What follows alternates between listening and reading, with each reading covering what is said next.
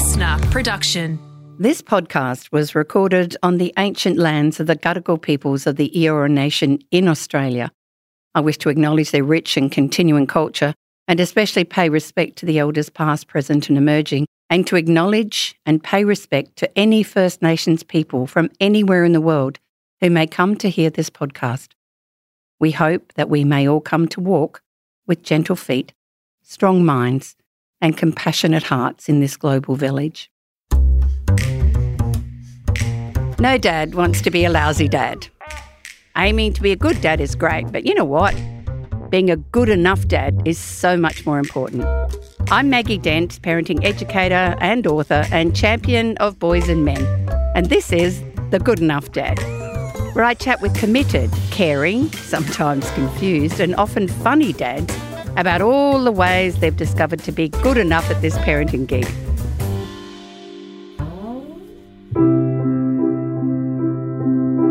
My good enough dad today is David Campbell. We're happy little Vegemites, as bright as bright can be. We all enjoy our Vegemite for breakfast, lunch and tea. Now, you may know David best as the co-host of Today Extra on Channel 9, but I couldn't resist playing that little bit of gold because David is also an incredible musical performer who has starred in musicals and cabarets. And crooning is something that appears to be a family pastime. If you peruse David's social videos, you'll see him singing duets with his wife, Lisa Hewitt, or maybe even a family medley of Silent Night with his 3 children, Leo, 12, and twins, Billy and Betty, aged 8. David, welcome to The Good Enough Dad. Now, I don't know why. It's a thrill to be here, Maggie, but I don't know why you chose Happy Little Vegemite of the dozens of albums I've done, but that was where you went. And I have to correct you, my son is now 13. Oh, and it's if that's not on the record, we will never leave this room alive. I love it. So how does breakfast roll on a normal morning? It's quite loud. For some reason, we've got wonderful neighbours. And I turned to Lisa the other day and I said, why are they so nice next door? They've got kids the same age as us. And we're so loud. We're like the loudest family on the street because it must be genetic, but they're just really loud. You grew up until the age of 10 thinking your grandma was your mother and your mum was your sister. Yeah. So do you remember what life was like before that kind of revelation? Oh, yeah, very much so. My grandmother was a war baby. She raised 4 kids in, sort of really below the poverty line in London and Tottenham. They were a Tottenham family. They came out as part of the 10-pound pom program. My dad came out through Glasgow, and a lot of that's in his book, but also he talks about my mother in his book because they were good friends. They were high school mates. They weren't even sweethearts. But, he was a roustabout. He was rock and rolling at the age of 15, 16. And so I was conceived as just best mates rolling around at 16 one night. And I think both families wanted to adopt me out, thinking that would be the right thing to do. And my maternal grandmother adopted me in. But she adopted me because she was adopted herself. So she adopted me as her child. So she'd already had her last child would have been 13, 14 years older than me. So she'd already gone through the whole thing and she was doing it all again. And she did it basically on a widow's pension. So we were quite strict growing up before my dad sort of threw chaos at the world in a good way. But she was very much, she'd been through 4 kids and she wasn't messing about. But, there's also a certain sense of tough love, but also that became harder to deal with as I became a teenager. I think that she just couldn't be bothered going through a 5th teenager as a grandparent. And the struggle of then holding that lie down of you're my son once it all came out became a really traumatic time. So it was a very difficult time post that. Up to then, it was pretty normal. I would read comic books. I watched as much Spike Milligan and the goodies as I could. And, I had early to bed. I was a very emotional child, though. I remember that. I did feel conscious that the person raising me was older than my friends' parents. So your siblings in inverted commas were older. Yeah. So did you hang out with the kids in the street? Did you have neighbourhood stuff that you remember? A couple of mates I hung out with. I was very nerdy and I changed schools as in primary school quite early on. So I lost a lot of friends and had to start all over again. And, you know, it was really rough in the 80s and 70s growing up in Adelaide. It was like a lot of like, I remember one of the things that stands out was like kids that like you're in a gang whether you had a Holden jacket or a Ford jacket. and this shows you how unsporty I am, Maggie, is that I decided these are the days of Brocky and stuff like that. So I got an Alan Moffat Mazda jacket and I was the only kid in my school who was like, I'll start my own gang. This did not catch on. This was poo-pooed on by the bullies of my school. So I didn't wear that jacket very often. But, you know, there were some nerds and I that sort of hung out and, you know, it takes a while to find your tribe sometimes. Oh, yeah. So were there any father figures floating around anywhere? Any teachers? Anybody else? No. Nope. So you just completely raised by It was a matriarchy, yeah. Great. And that's not all bad. Let's just No, go with I'm not that. saying, listen, look, if we look at society, it'd be a nice chance to try it. You also found out this is that big moment that, the lead singer of Cold Chisel, Jimmy Barnes, was your dad. Can you remember when that landed? Yes. Yeah, I bet you can remember it. It's actually 40 years ago, the week that we're recording now. Wow. Because my dad was doing the Last Stand concerts around Australia for Cold Chisel, and they've just celebrated the 40th anniversary of that. And he was doing the Sydney shows, but had a ruptured or was bleeding from the throat. I mean, obviously, he's been bleeding from the throat his whole career. But no, he had actually done some damage during these shows. And so I met him during a week break. They had to reschedule shows, obviously. And I came up and met him because Jane had married him and in no uncertain terms found out about me and went, why don't we have this child in our life? Aww. And so she was very instrumental. She's a good egg. She's very instrumental in bringing me into the family. And my sister Mahalia was born then. She was like 12, 15 months old. And so I came up with my grandmother just to sort of, I think, still just being like friends of the family. I think she wanted to lay the land to make sure that this wasn't going to be like a Sex Pistols sort of scenario. Yeah. And, of course, she saw that there was a house, there was a farm, there was a family. This is going to be fine. So I found out when I got back from Adelaide from that trip about 40 years ago. So, wow. Wild. But, see, the thing was, and the hard thing to sort of, the challenge that I've had as a parent is finding out that my mother was actually my sister and that my grandmother was not my mother. Two big, enormous The Jimmy Barnes thing affected me later in life career-wise, you know, and through his addictions and learning about him. But the emotional, foundational stuff that I still sort of have to sort of combat on a weekly basis, depending when I speak to my mother, is what I sort of reckon with. Absolutely. It's huge. Yeah, it is really big and it's not uncommon. You know, there's a terrific podcast talking about like a lot of kids from that time, which is done by an amazing Australian. And it talks about like kids that were just born and taken away or born in that time. So it's not uncommon. And I'm lucky that I was kept in the family. Yeah. But it does come with issues. Oh, yeah. I mean, we've all got them, but that one's a particularly big one. So can you remember how it was being a tween and teen boy, you know, now that you're Jimmy Barnes' son? How was that? It was a struggle. I guess the term for nowadays, people call it code switching. You know, so I would be back in Adelaide at like this very much working class, you know, lower middle class high school, not really wanting to tell my friends, but telling some friends at school. And so it would start to seep out bit by bit that my dad was coming to town but not really telling a lot of people. And so I was struggling with that sort of fear and anonymity and not really having much at our home, you know. We did well week for week, but, you know, it was a struggle that I didn't have to know about until much later on. But I realize now what a struggle it is. And then coming to my dad's place and it'd be like, you're flying to Thailand, you're doing this, you're doing that. So then I'd have all this whirlwind school holiday stuff maybe once or twice a year. And then I'd go back to Adelaide with nothing. And because they were touring and because there's no mobile phones, I may not hear from them for a couple of months. Yeah.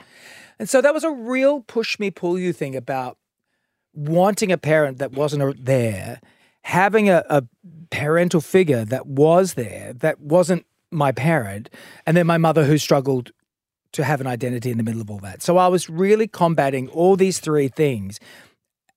No therapy, it's the 80s, and not really knowing what that means and how to process that. So that's something that, you know, as I had my own children was very mindful of what boundaries were going to be and what was going to be in place and what was going to be labelled for these kids and what they could rely on. So I've worked a lot with teen boys, and when something big, like exactly what you've kind of got this sort of conflict in your life between those two worlds and the frustration of it, no one really making sense of it for you, often that meant they would bring those emotions out and act out in ways that probably wouldn't necessarily be bringing a smile to people's faces. Did you act out or shut it all in? I was a people pleaser, so I was very needy. I think that was prior to finding out about my family. I just always was. You do realise that's mainly conditioned from females, so you might have got it from... Right. Well, also my grandmother, bless her heart, she tried her best, but she would be very withholding with emotions. Okay. So if you were in trouble, the tap was turned off and she got very cold. And that was because of how she was brought up. And there was a lot of details that are not for me to describe about her marriages and stuff, but that was her trauma. So, and I know this now, but that's still... You can't explain that to a pre-10-year-old child. Or a 14-year-old boy. Or a 14-year-old boy. As I grew older with that and as I started to recede and sort of go inward, I found myself really struggling at school. Probably my undiagnosed ADHD was kicking in by that stage. My people-pleasing was kicking at that stage. Therefore, I was performing a lot more in class. I was getting in trouble, but also trying to charm teachers, trying to be the popular kid, trying to be the class clown. So grades went out the window. But luckily for me, I had a couple of smart, incredibly astute and patient, God, they were patient teachers with me who were like, okay, you're not studying a music instrument, but you can come and do the choir. Just come hang with musicians. And, an English teacher who was very much like, just do monologues and keep reading stuff. And then a drama teacher was like, come and do school plays and musicals. And this is a public high school in Adelaide that was known for its agricultural backgrounds. So it was great that those three teachers sort of triangulated me at certain times. Huge. Because I think it could have been a lot worse without those three teachers. Yeah, so, and I had a really good core group of friends who I still talk to now who were the same. We call those lighthouse figures that when we've got them that are outside the family that just give us a sense of hope or, that we're not all bad. Because my family was unreliable. Yeah. Or I thought they were unreliable. I'm so glad as a former teacher that was one of I like to be the lighthouse figure for some of the ratbag boys. They really do. They really do. I love them. Ratbag boys love a good teacher. I know. It's really important. It's an important relationship because the ratbag boys are looking for a connection to somebody to be like, am I making you happy? Yeah. Do I matter? Do I matter? Do you see me? Do you value me? Absolutely. And I love the ones that crack jokes and entertain. The class clown, guys, it was awful. You're welcome. Can I say you're welcome on behalf of me and my people? It was really dull without a class clown. You need Even though they'd say things like, oh, someone's got a stiffy, miss, or someone's farted. Oh, I love it. Did they? Just to lighten the tone of an English lesson when you're doing ballads. So good. Jimmy was pretty young when you discovered that he was your dad. He was in his late 20s. So how did kind of the father figure that's a rocker, how did he kind of connect with you as a father figure? I think he struggled. Yeah. And I think that's okay that he struggled. Totally. I look back at it now and how close we are now. Yeah. Knowing that I have more forgiveness because he tried. He did. He tried really hard. And I think that it was an impossible task for a man in his early 30s to have a teenage child just stop at his doorstep. And a big career. Yeah, and a big career. I mean, we're talking the heights. Yeah. And as most Nepo babies will tell you, that's an impossible thing to sort of, get attention from because that is just being pushed out all the time. And the demands of that, as I know now, are so super intense and super high. Yeah. We'll never see the likes of him and Farnham and that again. Never. So we'll never know that sort of intensity again. No. And it really was... when I was coming from the quietest of suburban backgrounds and then just being thrown into the maelstrom and then being like, why doesn't this kid behave? What's wrong with his skin? Why is he behaving like this? Why is he moody? Yeah. And then I'd have some emotional breakdown and be like, okay, time to go home. And I'd be home like, they've rejected me. That's not exactly what happened at all. But they were just doing their best because they had to get on with multiple children that they were having that needed them, that were, I was only, at times, I used to think that times I felt like a hassle, but really it was just like, I think they just were like, let's keep inviting him. It's going to be fine. He'll get through this. I think Jane was very sensible about just keep inviting him. Yeah. Let's not just reject him and not, let's let him go, but just keep dragging him back in, keep the door open, keep getting him back over here. And I mean, I have such strong memories of those times that are just wonderful, you know. And I remember, I was saying to Lisa the other day, I remember one time, how teenage boys get pent up. Oh, yeah. Sitting on my dad's bed in a hotel somewhere in Southeast Asia, it might have been Hong Kong or it might have been Thailand, and just not knowing where I was and just sobbing with huge emotional tears, not knowing why. And I remember this moment just the other day, and I was like, the hell was I crying over? But I needed to just get it out in front of them, but not performing it, but just letting them know that, I was there and I had these feelings and I couldn't control it. And I can only imagine that when I left and went to bed, they're like, this is a nightmare.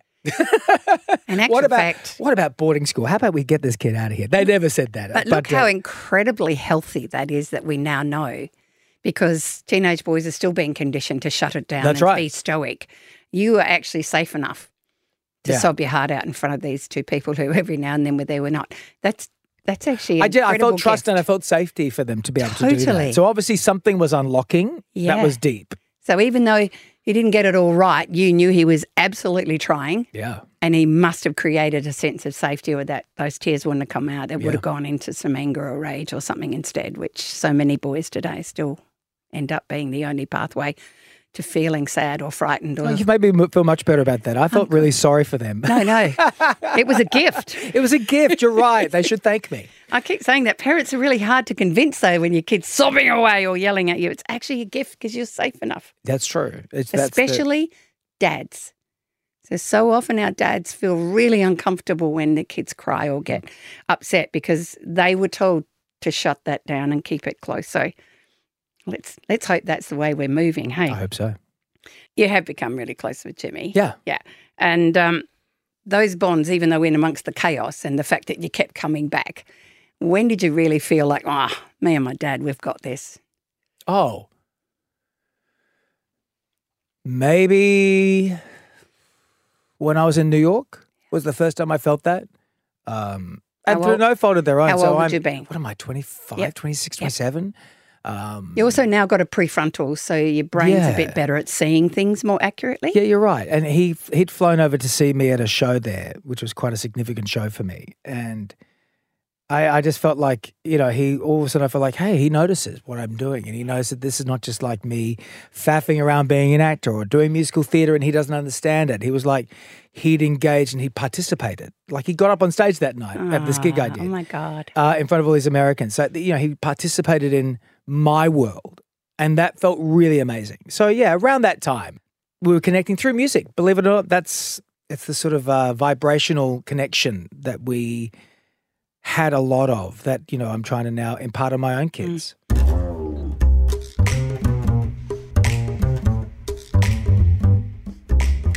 What is one thing you chose not to take forward from your dad as your father? Ooh.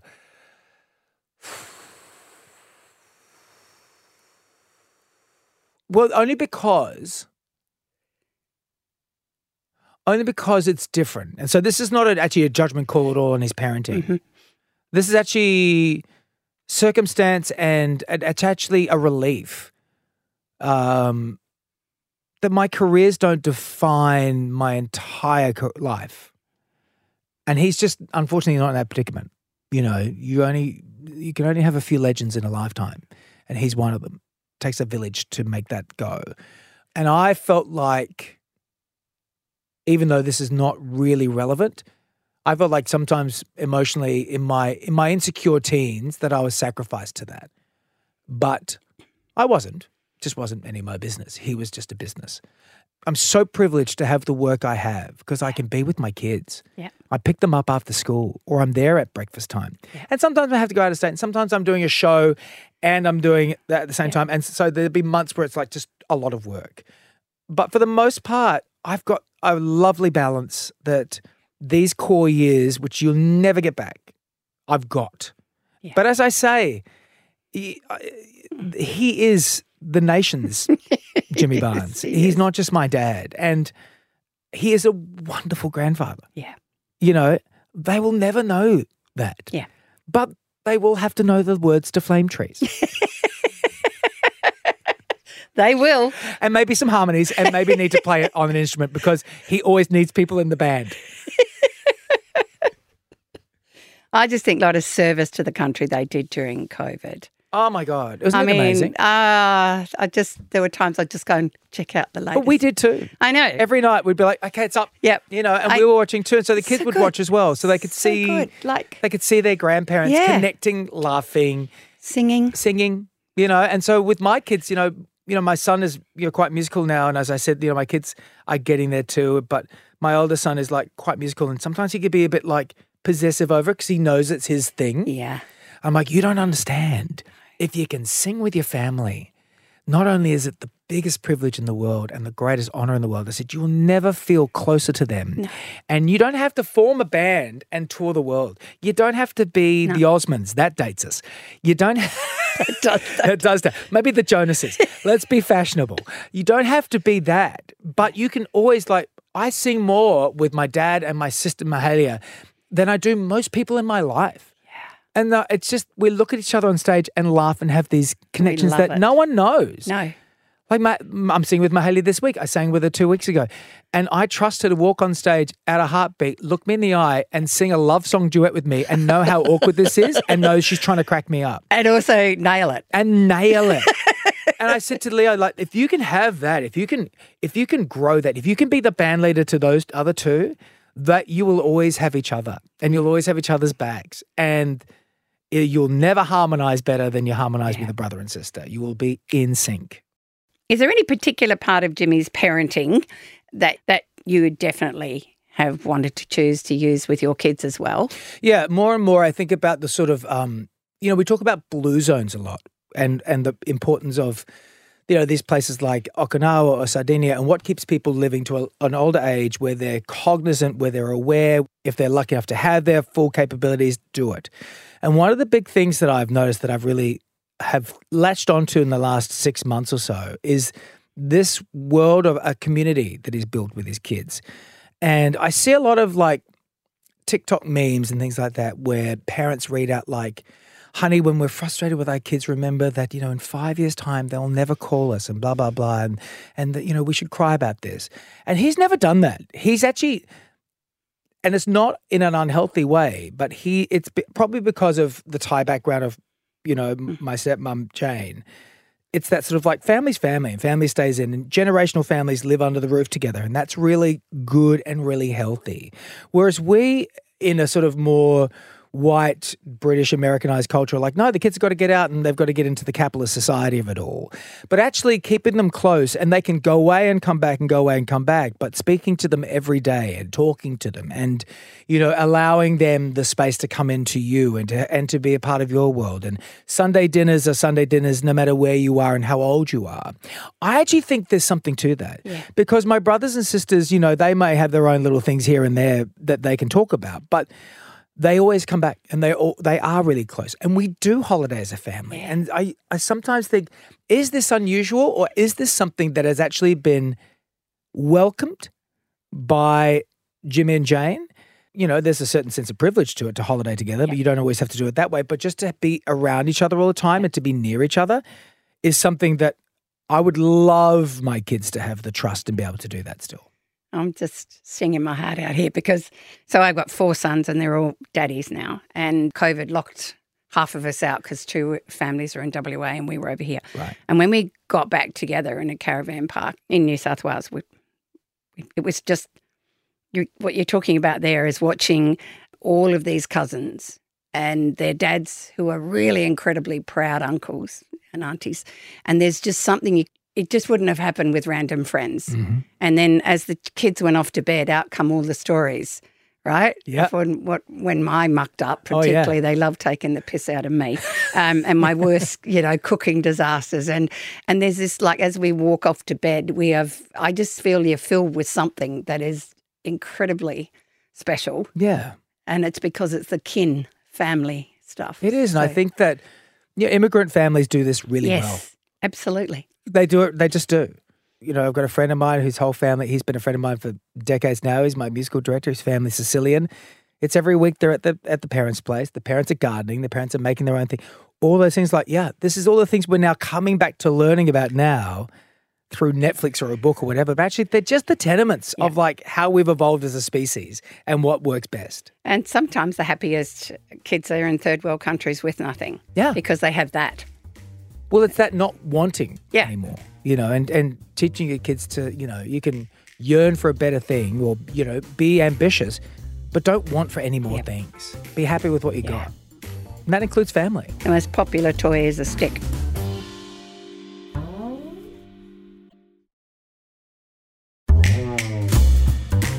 David, you're dad to twins. I want you to give us an idea of how was that experience in those early years for you and Lisa? And do you have any advice for any dads who suddenly get the double whammy or even more? That's interesting. It is interesting. It's remarkable. Any parent of a multiple, and I used to think, God, this is so hard. And then you bump into somebody who's got triplets, and I'm like, I take it all back. It's, the first 18 months or so, or 12 months, depending on how you manage it and how your tribe is to come in and help you is really essential. I remember there was a moment like 12 months into this where I turned around and I looked at my eldest son. I'm like, how long's this kid been watching TV here for? Is it 8 months straight? I think it might be. We might need to just get back on track here a little bit. But survival. It's survival, and that's the thing. It's about, I think I've learned so much about myself as a human through having twins, about just being a parent. I have had for most of my life, which I haven't known, but I've been able to name in the last decade or so, since becoming sober and stuff like that, like high anxiety and trauma and, probable misdiagnosis of something and this and that. And so the kids, I used to be really like fiery and alert and hypersensitive and really, victimized. Like, oh, why is this always happening to me? God, which I heard as a child as well from my family in Adelaide growing up. When you're growing up with people who don't have a lot of money but who live with a lot of trauma, they do have, and they don't mean to, but they do have a victim personality. And it's very at the present. It's very much how they parent. And it's very much what they teach you.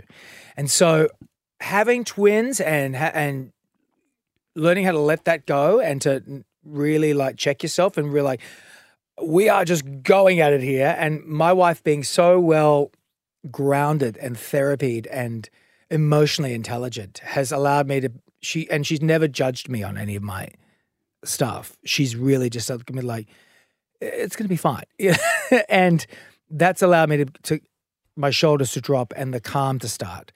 And so even in the freneticness, and we are, like I said to you at the very beginning of this, we are the loudest family on the street. There's a beautiful joy in that chaos that actually probably really appeals to me. And that sort of surrounded by family thing that's, my kids are good. They don't really fight with each other too much, which really, touch wood at the moment, really lucky. But they are very close, but they also they just do things all the time and it's madness. You have more than, you get outnumbered as a parent, you're done.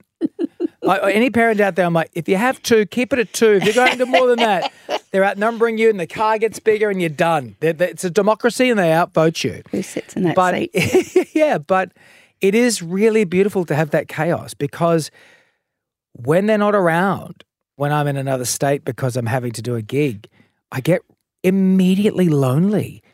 Like this strange Stockholm syndrome that I'm like, I'll take myself for a walk around the city with a podcast on because I just need company. And then I'm on the first flight back in the morning to get home because I just can't take it. Even though I'm so tired when I get back, then I probably need a nap. But if I lie on the couch near any one of my kids, and even if a foot's touching my foot, I'll drop off because I'm home and they're here and they're safe. I just need to know they're around. So you just been describing beautifully the power of attachment. In a healthy way or not? No. So our childhood kind of is how we start to shape who we are and everything. So when we're being parented by people who struggle with their own demons for whatever reasons, and their capacity to love fiercely and unconditionally is impacted. And often that means we don't feel safe with that person all the time, and that's what real attachment is. The research is so strong. The more securely attached we are, the healthier we end up, not only mentally and emotionally, but physically. So it's profound. You've just described that the fierce unconditional love in your family, which is really strong attachment, which is why you have this noisy, chaotic house and anything can go on, because you're all secure. But you can see why for you, coming from your very unique and challenging background, that you have to work through this. Thank God you got a winner there. Yeah, and when I say it's chaos, they're not rude kids. Like Lisa was saying last night, sing like, loudly. we're so lucky. We play loudly. They behave really well and they've got great manners and they listen. But they're also, my wife is a wonderful, like she moved here to Australia after meeting me, after us being together for 3 weeks. They've got a wonderful sense of gameness. Like, let's go for it. Should we go for it? Whereas I was always coming from a sense of fear and mine was always like on the back foot battling. Like, okay, I've got to punch my way out of every situation, get myself out of this, and everything's going to be a battle because I've come from a battler's time. Whereas, and so thankfully my kids have not, you know, and for me as a parenthood has been about my own, and I don't want to drag it back to me, but it's about my own growth and learning how to parent the way ideally I would like to. Not the way Instagram tells me, but how I want to, by talking to experts like you, by interviewing people, by listening, by doing therapy. By getting rid of my stuff. So I think the responsibility for me as a dad is not just to like raise good kids, but actually raise good humans. Because they're not my responsibility after 18 years. And they're going to vote. I want to make sure they vote the right way. So you do realise this whole journey is a big con by Mother Nature, is that we have children so we can become better humans. It is actually the plan. Yeah. Oh, right. Good. But we didn't know it was part of the plan. That's certainly what's happening. And then we get challenged, don't we? Because our story that we have from our childhood might not fit the story that's happening at this moment. And I can get really angry because right now you should be more respectful to me. And yet it's just a story I tell myself. And that's the beauty of when we go and explore it with therapy and shine a light on stories that aren't true anymore. Then we go, hang on, that's actually not their stuff. It's actually my stuff. And we become a better human. It is amazing. I was the most impatient human on earth until I had children. And now I'm incredibly, incredibly patient. I find myself apologising to my kids a lot. Not because I've behaved badly, but because I go, I'm sorry, I shouldn't have said it that way. Or I acted this way, like if I, like, okay, guys, just go to your room, whatever. You know, I have to come back and go, sorry, guys, I've had a bad day. That's not on you. That's on me. You know, and I find myself just explaining my emotions to them. And I'm like, I'll try not to do that again. It's really healthy. It's called rupture, repair. Yeah. Your kids are going to learn to do exactly the same in their relationships down the track. Hang on, that wasn't said. No, that's not the parent I want to be. Not the human I want to be. Yeah. So I'm going to try to do that a little bit better next time.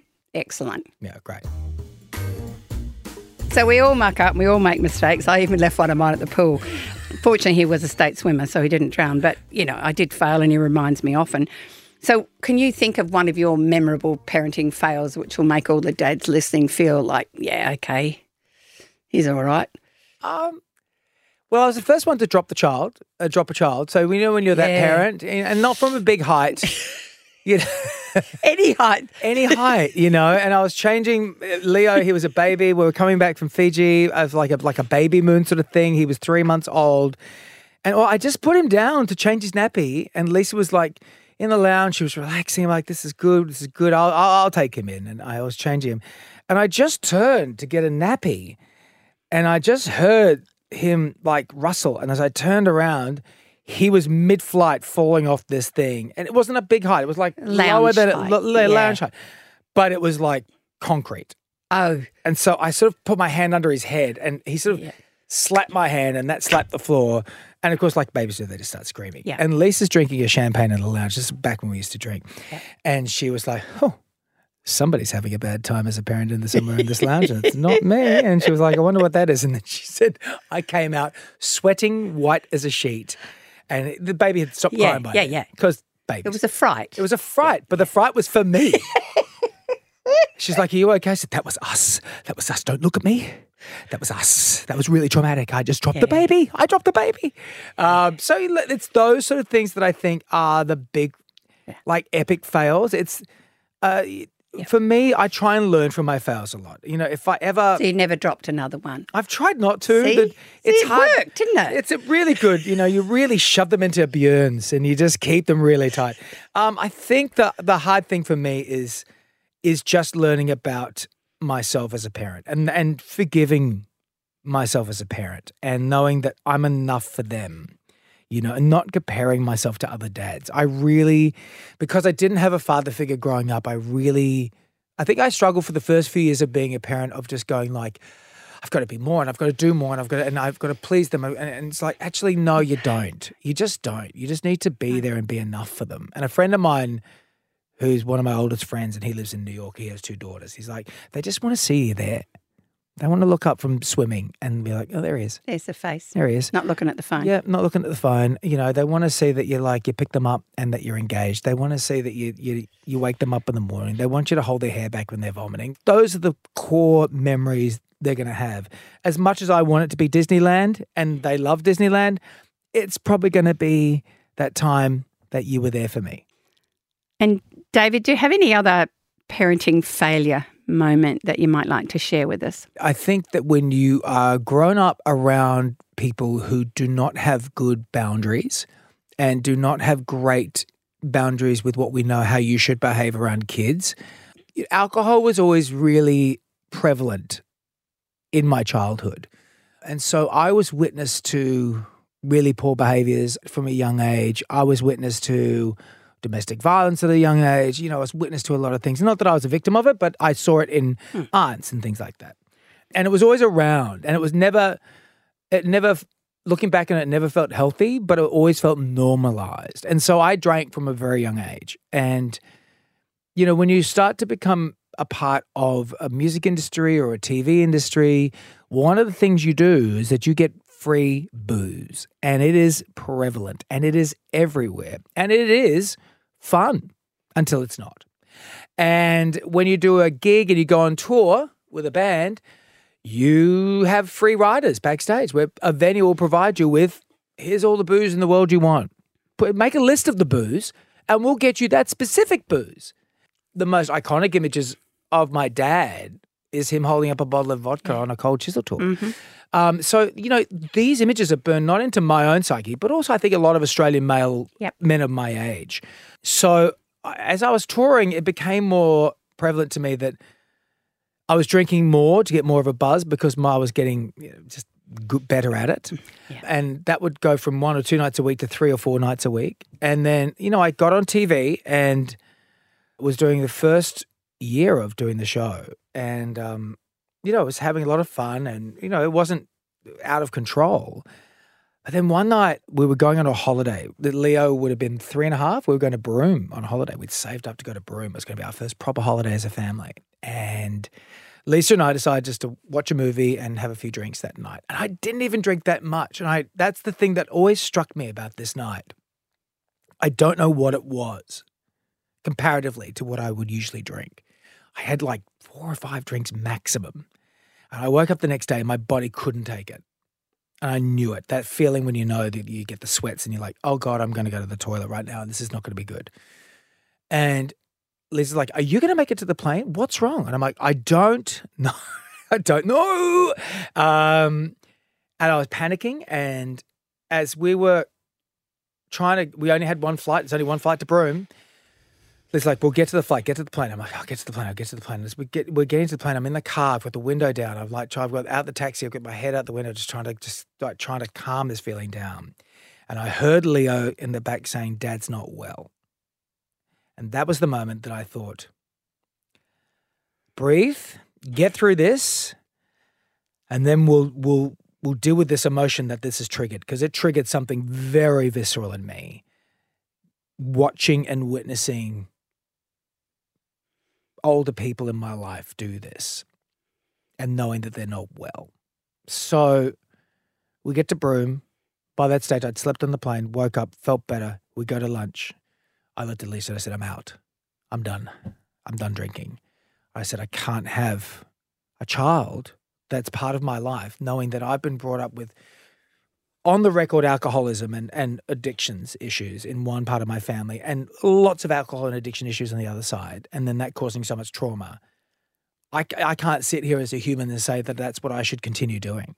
As a father, As especially. a father, I can't do this. I don't want to do this. This can't be his memories of me is hungover, or his best memory is party dad. That can't be it. That can't be it. So I stopped. And I was lucky because I wasn't an addict that I could just stop. And I realized saying that there's a privilege to the fact that there will be men and women out there that they will be like, I can't do that. Please find the way to do that. Go to AA. Go find someone. Go find a sponsor. But luckily, the one thing my grandmother had was an incredible willpower that she could stop things when she wanted to. And I have that gene or that lesson in me. So I could just go, right, I will cut this off, like I'm going to saw off my own arm. And it really meant a lot to me. And I wear it as a badge of honor. I don't mean to rub anyone's face in it. Sometimes people get really, they get shitty with me about it, like, oh, can't you even just have a champagne? It's like, no, bro, that's not how this works. I'm happier without it. And I've never been, and anyone who gets sober says to you, I've never felt better. Yeah. Anyone who gets sober says to you, I've never felt happier. And sometimes it brings up stuff. And sometimes the stuff that you've been drinking away all of a sudden comes in, you're going to have to deal with it and go to therapy on it or speak to somebody on it, however you deal with it. But for me, it's been wonderful. It's allowed you to be the dad you want to be. Well, it's just allowed a major thing to be out of my way so I don't have to deal with that too. Yeah. And then once you have twins, you do not want to have a hangover. You do not want to have a hangover with twins. Doubly bad. They are a hangover.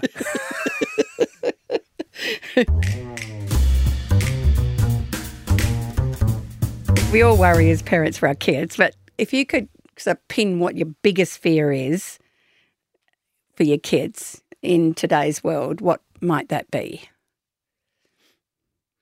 It's a lot. Yeah. I think parents today have to deal with a lot because we're all consciously parenting, whether we know it or not. I worry about sextortion. I worry about porn. I worry about having a daughter and having something happen to her. I worry about my sons not behaving well with a woman and me not doing my job and teaching them about feminism and what it means to have body autonomy and consent. I worry about whether I have told them I love them enough in case anything happens to me. I worry about the climate. I worry about the state of our politics. I worry about democracy. I worry about people who have been raised by people like I was who didn't care about how you voted and how important voting is and how important voting for the right thing is, not just voting for your back pocket, but for the person underneath you who doesn't have enough back pocket, that dragging people up with your vote is more important than your second or third mortgage. I am so conscious of their privilege. I'm so conscious of their legacy that's handed down from their grandfather through to me and how they deal with being double Nepo baby, Nepo baby squares. So I am constantly spinning a lot of maybe too many plates in my head about things that might go wrong because of my triggers are spiraling and fatalistic because of my background. So I tend to go there a lot. And that's why I try to keep it positive. That's why I'm very conscious of, like, now I've got a teenage boy, about like having to sit him down, his face when I have to sit him down, like, hey, let's have a talk today. He goes, oh God, what's it going to be now? And I'm like, have you ever heard of sextortion, son? And he's like, no. I'm like, good, let's talk all about it. I just did a segment on it on Today Extra. And he's like, God, what is happening? I'm like, look me in the eye. No, don't do the eye stuff, remember? No, that's right, no. Yeah, side to side. Side to side in the car. No, he's good. He'll sit down and talk to me. But the eyeball stuff, really, that's a female thing. No, that's true. Yeah. So that's kind of, that's my first list. How's that? No, but look at your awareness. Because you're aware of those concerns, you're already addressing them. You and Lisa will be addressing them. Yeah, totally. You'll be having lots of conversations.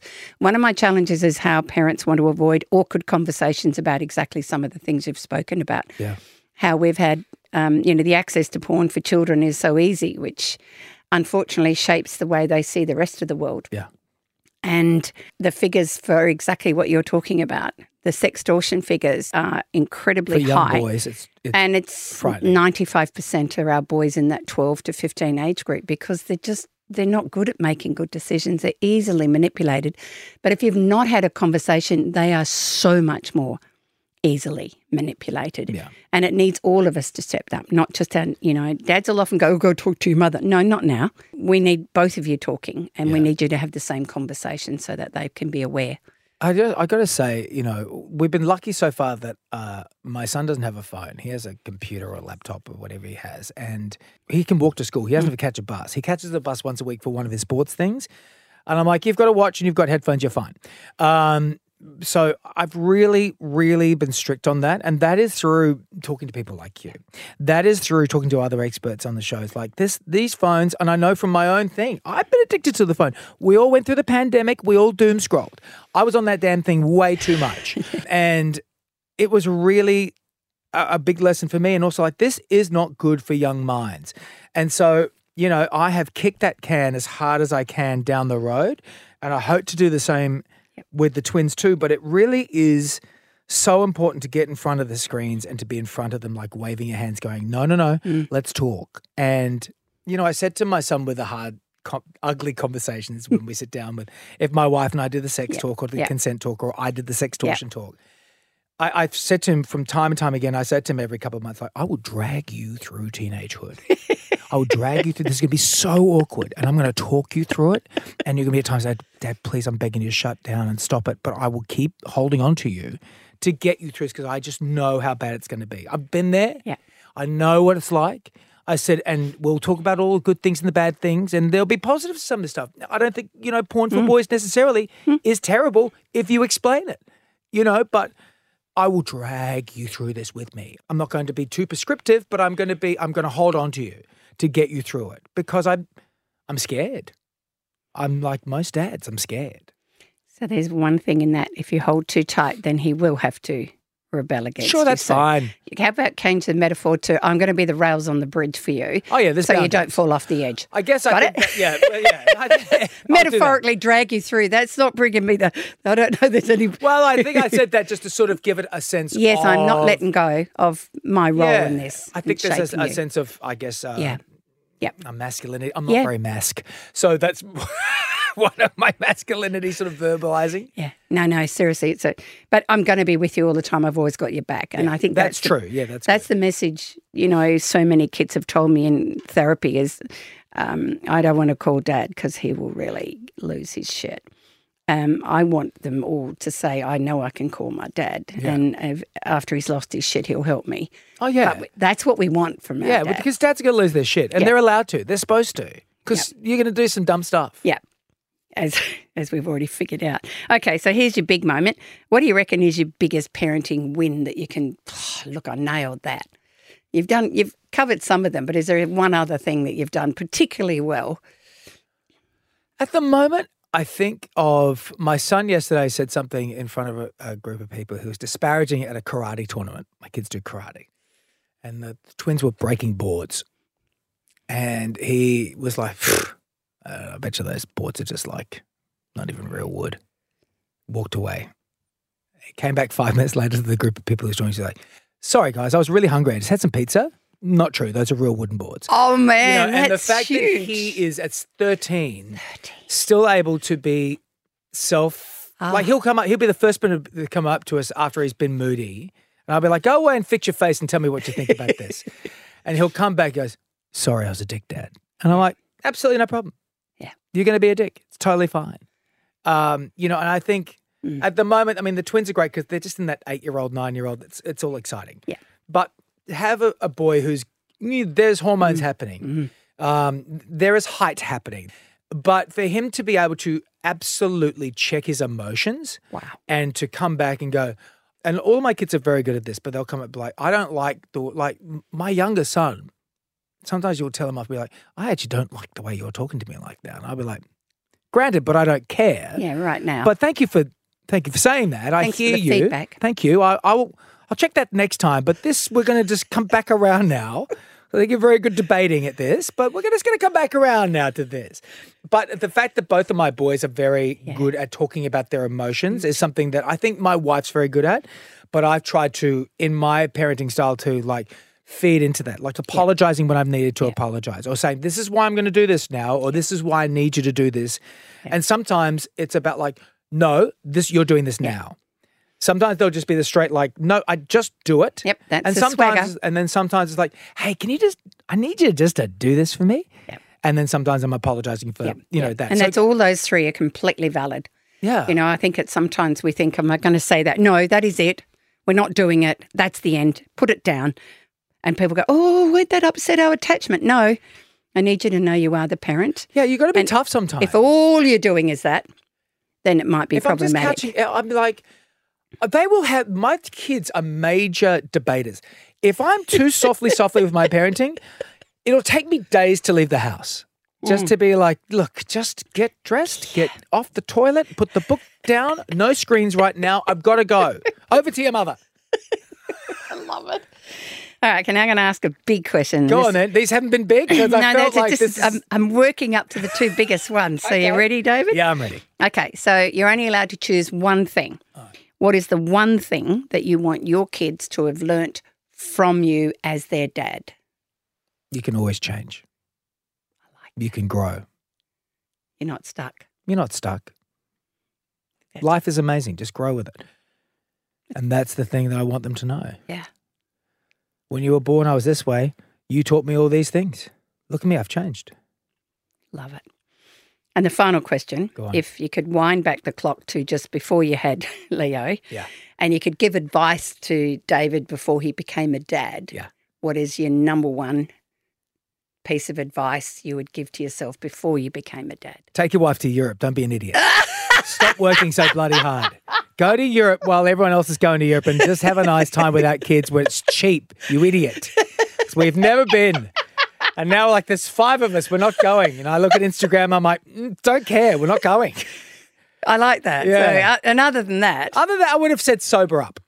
I probably would have said sober up much, much sooner. Because, you know, Lisa and I had a great time, and we had most nights were really good drinking, but you know, you do have bad nights where you just go, what did we fight over, and why does my tongue feel like this? And why am I eating this hamburger? Yeah. So I would have said sober up and travel more without the kids. But also we were working, we traveled the country. I went to, I took my wife who'd never been to this country before, from Ayr all the way down to Shepparton to Lonnie. We went to, Rockhampton. We saw this country. We've been to Alice Springs. We've been to Ayers Rock. We've done it all. And so, that was also good too, that we did tour this country without kids. I love it. David, thank you. Is that it? Time. Yep. How much do I charge for this therapy? I love it. David Campbell, co-host of Today Extra on Channel 9. David has certainly had a very unique childhood, and yet he's taken from that difficult journey some lessons that he's learned, and he's shared some pretty profound wisdom. And let's add to the good enough dad checklist from that.